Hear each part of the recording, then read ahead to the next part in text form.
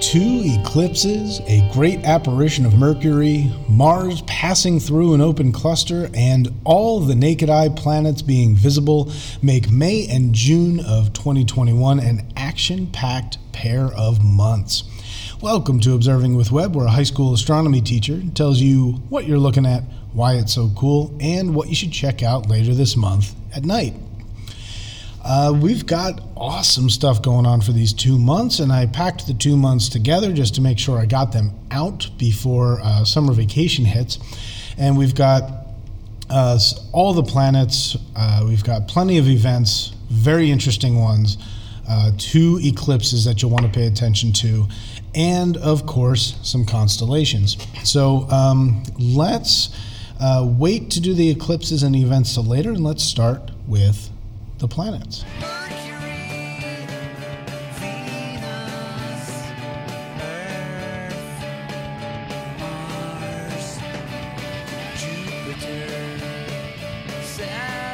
Let's start with the sunset planets.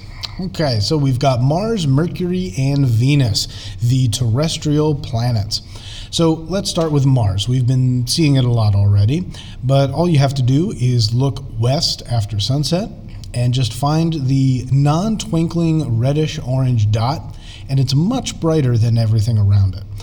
Mars will move up through Gemini in May, and it'll go through Cancer in June. And it'll start off about halfway up the sky when you look at it in May, and it ends only about 15 degrees above the horizon by the end of June. So it's fading away, and pretty much July, it's going to be gone, not going to be able to see it. So get your last looks in for Mars in the west.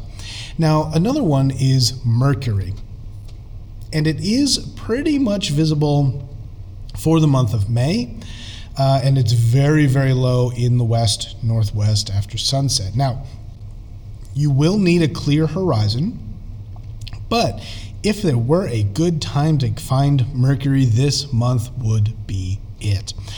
Mid-May is perhaps the best time, since that's when it's highest in the sky, and there will be a thin crescent moon nearby to help you. I'll have some details on that later. And also perhaps the 28th is one of the best days too, because bright Venus, 300 times brighter than Mercury, will be only about half a degree away from Mercury, making that a great guidepost. So we'll talk more about some of the guideposts later on, but Mercury is low in the west, northwest after sunset. Also in the west, northwest after sunset is Venus. Now, it is going to start this appearance, this evening star appearance, late in May, and then it's going to stay around 10 degrees above the horizon at dusk all the way throughout June. But it never really gets more than 15 degrees above the horizon this time. Okay, but it's still a good one. So again, Mars, which is pretty high up but gets lower every day. Mercury, which is visible in May. And Venus, which is low but very visible for the next 2 months. Now, as far as throughout the night planets go, we don't really have any right now. However, Jupiter and Saturn are getting close. And that's what we have next, the morning planets, Jupiter and Saturn. So basically we've got these 2 gas giants, and they're in the southeast in the morning, getting higher and rising earlier each and every day. So just look southeast in the morning, after 3 a.m. in the beginning of the month, and after 12:30 a.m. by the end of June. And what you'll notice is that Jupiter will be on the left and Saturn will be to the right by about 15 degrees. So if you just take your fingers and make the little devil horns, or whatever you want to call them, with your pinky and your forefinger, put them at arm's length, that's about how far away Saturn will be. So again, Saturn and Jupiter in the mornings, just look southeast, and then you've got Mars and Mercury in May, and Mars and Venus in June.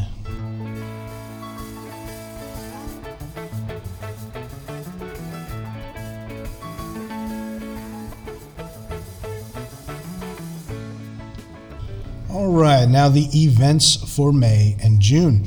Let's start off with the moon. We'll talk about the close encounters and the eclipses coming up. But as far as the moon goes, in May, it starts off with a waning gibbous. It's mostly lit and rises later at night. And then on the 3rd is the last quarter moon. That's when just the left half is lit up, and you can see it from midnight into the morning.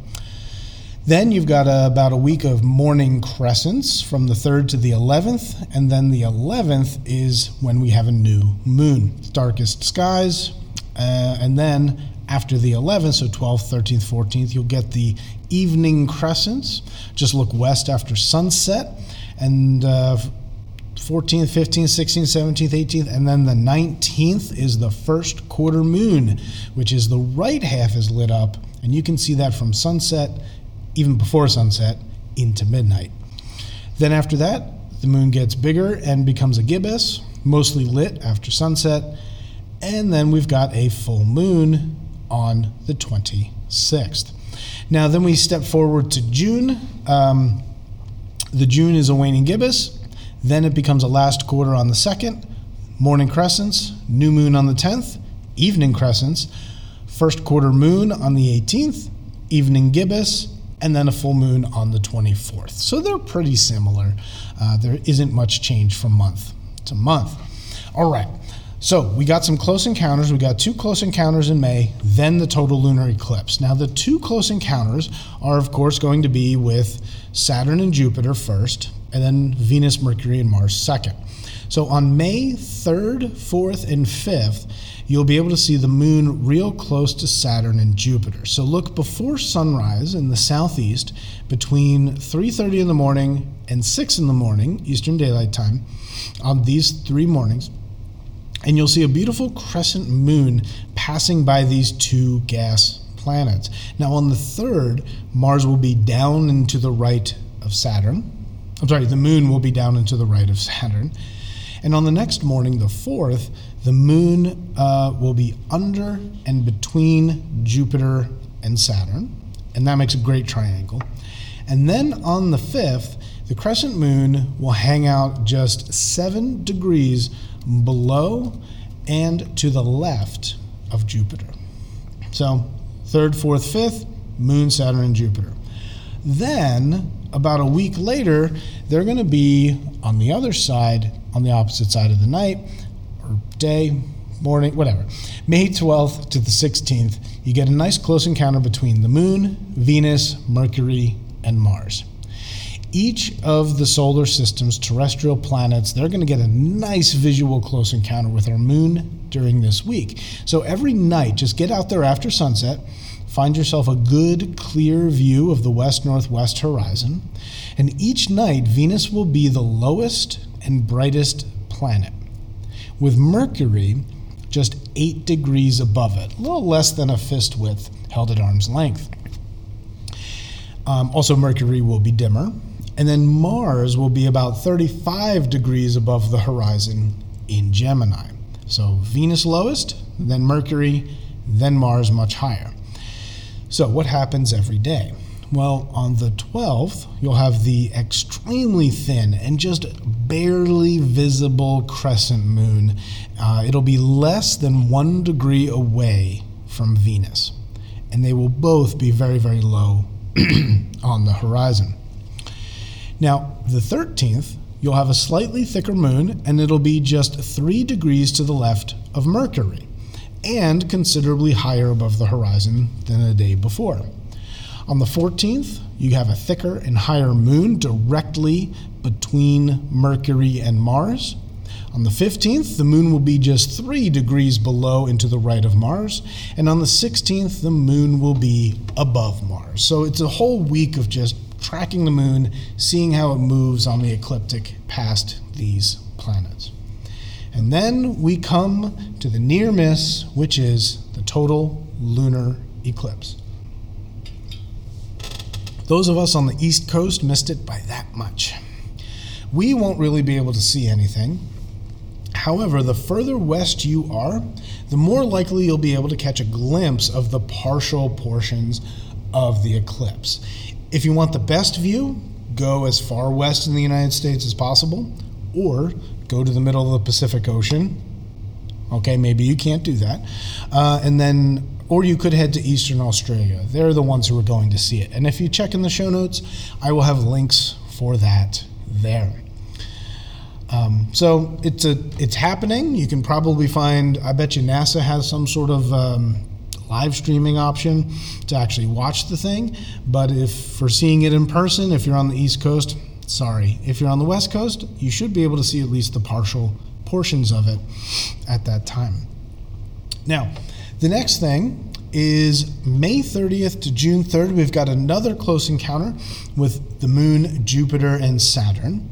So again, it's the Moon getting up with these morning planets, and after 2 a.m., but before sunrise, go out and look southeast for the Moon, Jupiter, and Saturn.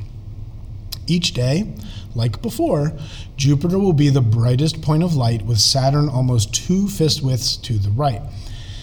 It's a little bit further away now. The Moon will creep up to them from the right-hand side on May 30th, and then it'll move closest to Saturn on the 31st, and then closest to Jupiter on June 1st. The Moon then moves to the left of Jupiter for the 2nd and the 3rd. And because of the way the ecliptic is set up, you will be able to see the Moon for a couple days after this too, which is quite remarkable. And now, for the highlight of June and May, but it's in June, the annular solar eclipse. All right. So this is not going to be quite as awesome as the 2017 eclipse in August. Okay. However, it is still pretty darn cool. Now, your viewing of this changes very much by your location, and I have a couple links to see, what it would look like in your area or what time you would want to be there, that sort of thing. Okay. What I'm going to focus on is southeastern Pennsylvania because that's where I am. But anyway, this type of eclipse, an annular solar eclipse, only happens every couple of years, and even less frequently at each particular location because solar eclipses only cover a small portion of the Earth. Now, this is going to be quite a sight, especially given the unique timing and location. All right, so what's happening? The Moon is passing in front of the Sun from Earth's perspective. Now, this casts a dark shadow onto the Earth, and this one is near the North Pole. And it also has a lighter shadow around this dark inner shadow, and that's going to be on parts of the Northern Hemisphere. So one big difference between this eclipse and the eclipse of 2017 is that the Moon is a little bit further away in its orbit. This makes it appear a little bit smaller, the Moon, from our perspective, and hence it's not quite big enough to block the entire surface of the Sun. So this means that if you are in the path of the eclipse, you will see a ring of the Sun's surface instead of complete darkness and the corona.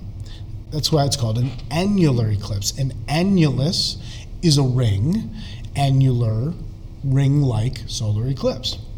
So what does that mean for us in the eastern U.S.?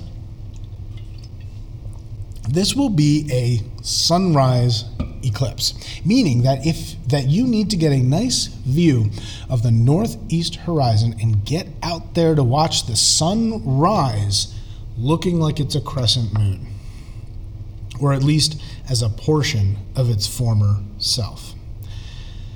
For example, here in Lancaster County, the sunrise is 5:34 a.m., which is pretty close to the time of maximum eclipse. At that moment, the sun will rise in the northeast, looking like a crescent moon, but definitely much brighter than a moon. Now, yes, you will need to protect your vision. Welder's goggles or glasses sometimes work. You got to get the right number. Look that up online. I have some eclipse glasses, but you definitely need eclipse glasses, not just sunglasses, to look at this one. just like the 2017 solar eclipse. And that's because this is only partial in a sense. And you don't get that point where you can take your glasses off and just look at the corona. It doesn't happen. Okay? So, let's go back. We said 5:34, protect your vision. Over the next hour, as the sun rises up about 15 degrees, the moon will actually shift to the left and uncover more and more of the sun's surface until about 6:30 in the morning, which is last contact. So really, you only have about an hour to check this out. Okay? Now, again, your position changes. We're actually in a really good spot here in southeastern PA, but like if you're in South Carolina, you're barely seeing anything as far as a partial eclipse. But anyway, look at Sky and Telescope. They have some good maps to show where it actually makes sense to view from. But yeah, that's the annular solar eclipse. I'm thinking this is going to be an interesting one. If you're looking to get pictures, I would probably find a really good view of a horizon that the sun will kind of pop up from and try to take a picture of the horizon as it comes up. But don't forget, you can't just put a telescope on it. You have to have a solar filter, at least after it gets up a little bit past the horizon, depending on the weather. It's gonna be really cool. So good luck to everyone going out and seeing that. All right, so let's move on to the 12th to the 14th. This is another close encounter between the moon, Venus, and Mars. Mercury's not with us anymore, but on the 12th of June, get out right after sunset, look west, and find a very thin crescent moon right in between Mars and below Venus, okay? On the following night, the 13th, between Mars and the bright but low Venus. On the following night, the 13th, the moon will be less than 3 degrees above Mars. And then on the 14th, these three make a nice line almost evenly spaced. The 20th of June is the summer solstice, the longest day of the year in the northern hemisphere. And then, here's another one. We've got the Mars and Beehive cluster. This is interesting. I haven't seen this one before, at least I don't think I have. And it's somewhat rare. Mars appears to become one of many stars in the Beehive cluster in Cancer, especially on the 23rd. Now, this is definitely worth a look through your telescope or your binoculars, though you might see the cluster with your naked eye if your skies are especially dark. So this cluster is thousands of stars, 500 light years away, and it's in our Milky Way galaxy. Now, Mars will be much brighter than the cluster of stars, and that's partially because it's that much closer to us compared to 500 light years. But on the 22nd, it's kind of off to one side. The 23rd, it's right in the middle, and on the 24th, it's kind of off to one side. But it should be quite a remarkable sight. So just find Mars, and the Beehive cluster will be there. Get your telescope, take a look. And lastly, for the events, we've got the 26th to the 30th. We've got another close encounter with the moon, Saturn, and Jupiter. So after midnight, look southeast, or in the morning, look south to find the moon with bright Jupiter and Saturn nearby. The moon is closest to Saturn on the morning of the 27th, is in between them on the 28th, and closest to Jupiter on the 29th.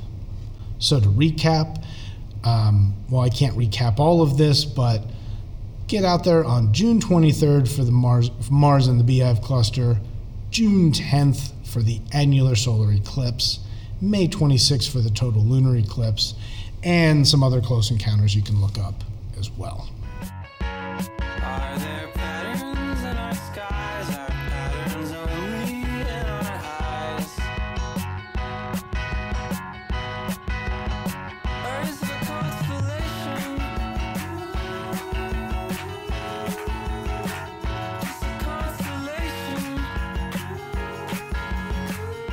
And lastly, some constellations, which I'm not going to go too deep into because this has been long enough already. But after dinner, before bed, I would recommend looking straight up and finding the Big Dipper, Boötes, Virgo, Corona Borealis, and Hercules. Now, basically, you just gaze almost vertically as you face northwest, and you'll easily find the Big Dipper. 7 very bright stars that form a spoon shape. Now, if you take the handle of the Big Dipper, follow its curve to the next bright star you see, about 30 degrees away, that is Arcturus, and you have just followed the arc to Arcturus.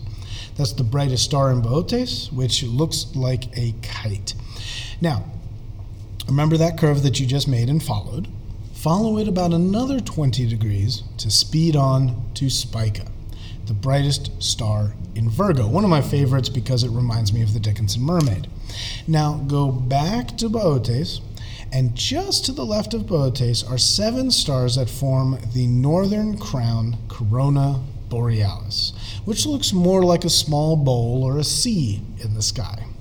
Continue a little further to the left and you'll find the Keystone asterism, which is part of the constellation Hercules. And if you're really good, you want an extra challenge, look for M13, the Hercules cluster in between 2 of Hercules' keystone stars. It's known as the best globular in the northern skies. It will be a fuzzy spot in binoculars and even cooler through a telescope. But let's say you're getting up before work, go ahead and take a look for the summer triangle, Lyra, Cygnus, and Aquila. And if you look pretty much straight above you, you find the brightest star up there. You'll see a parallelogram attached to it. That is the brightest star, Vega, part of the constellation Lyra the Harp.